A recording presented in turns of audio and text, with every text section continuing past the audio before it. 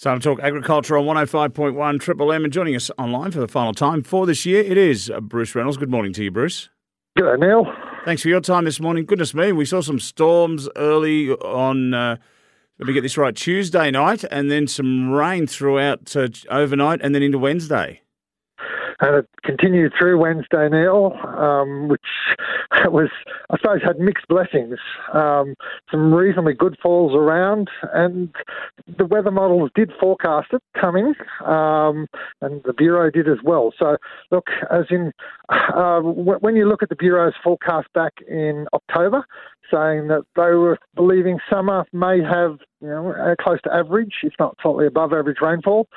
So far, it's while it was dry in the first half of December, the middle part of December has become reasonably wet. So we'll wait and see. At the end of the summer, we'll know one way or the other, but maybe they actually did have something in their forecasting and it was, or maybe it's reasonably accurate, but time will tell. Is this the leftovers of Tropical Cyclone Jasper? Not really, and we talked about Jasper last week, potentially reforming out in the Indian Ocean, and it did the opposite. It just sat to the west of sort of Cooktown over Cape York and brought that torrential rain to that Cairns to Cooktown area, and extensive flooding to those coastal areas. But what it has done is actually, with a trough that's come through, brought some tropical air down into our part of the world, creating fairly widespread showers and expected for the next few days, and even looking out at Christmas Day potentially, Neil, the models are indicating some showers, and particularly Christmas Eve, a reasonable number of showers around. So, look, it's partially, but it's the weather systems are just bringing in some tropical moisture off the Coral Sea, Pacific Ocean at the moment. Yeah, okay. All right, the impacts of this for agriculture. Well, look, we'll look at the cherry crop, and most of it was harvested. You're probably at about 90% of the local cherry crop was harvested before this rain event arrived, and maybe even 95%. I'm talking with some of the orchardists. There was a scarcity of cherry bins earlier this week because orchardists were just rapidly rushing to pick the crop that was ready before this rain event. From a pasture point of view, generally summer rainfall brings more weeds than anything else, and weed management, particularly for the cropping producers around Manildra and Mandurama and Cowra area. So it will create some challenges. Hopefully a little bit of summer feed, though, will also be grown, but it'll also deteriorate the spring feed. It'll downgrade it. The protein will be reduced because of these weather events. So there's positives and negatives, I suppose you could say. Just quickly going back to cherries, and there is a risk now that the remaining cherries, there will be a proportion that will be split.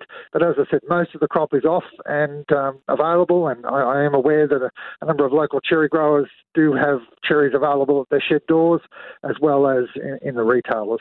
Yeah, I've seen quite a few more than normal, I think, roadside sellers of cherries this year. But that being said, let's turn our attention to livestock. Can you give us a bit of a summary for the year for livestock producers? Look, started very promising and very high prices, and then went the other way quite rapidly. And back a couple of months ago, when it was really dry and the prospects were looking quite poor across the whole of Eastern Australia, and the prospects have certainly changed. Hopefully Central Queensland, Southern Queensland are also going to receive some reasonable rain in the last day and in the next few days, which will help with the grazing point of view. But particularly cattle prices, went from near record highs to nearly halving in value. They've come back up, but still a long way to go to even go back to reasonable prices, and I'm not saying record prices, but reasonable prices. From a lamb point of view, look, the lamb market did dip. It's come back up to be about 80% of the price it was 12 months ago, so still reasonable prices for heavy lambs, but the ewe market or the mutton market is certainly still very depressed. So, and wool prices have just moved along, gone down a bit and come back up a little bit, but still aren't anything to say is outstanding. It's just a bit above break even from a wool point of view. Okay. All right, nearly holiday time, and I guess some people are already in that frame of mind. But a lot of people get out to the bush or to farms over the summer break. You've got a reminder for people who are doing this. Yeah, look, we've had a personal experience with my family. My daughter was riding her push bike on our place and rode over what she thought was a snick, which was actually a brown snake. It reared up and actually scraped her. It didn't bite her as such, but put a scrape mark on her leg because she had shorts on. So she was taken straight into hospital, and luckily it was what she classed as a dry bite. But just a reminder to be cautious, and it hits home when it's your own family that have had this particular incident. But also just a reminder too, with the rain, we're going to get more grass growth. Be exceptionally careful over this summer period because I won't be speaking to you until the end of January again when it comes to slashing. But also if you're grinding or welding out in the paddock, if there's any risk at all, don't do it over this next month or two while we're into very dry conditions. And I expect that we will have dry periods over that time period. But just a timely reminder: be careful when you're out bushwalking or on a farm with regard to snakes. Yeah, absolutely right. And you mentioned the hot work, the grinding, etc. The last thing you want is several RFS trucks turning up to your property because you did the wrong thing. It's quite embarrassing, to say the least, and not to mention dangerous.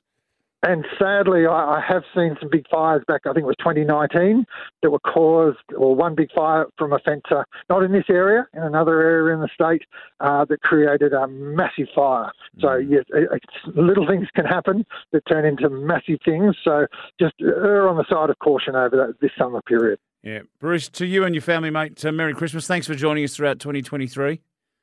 Thank you very much, Neil, and you and your family too. Have a Merry Christmas, and to all the listeners out there in Radio Land, I hope you have a fantastic festive season, and we'll catch you in late January.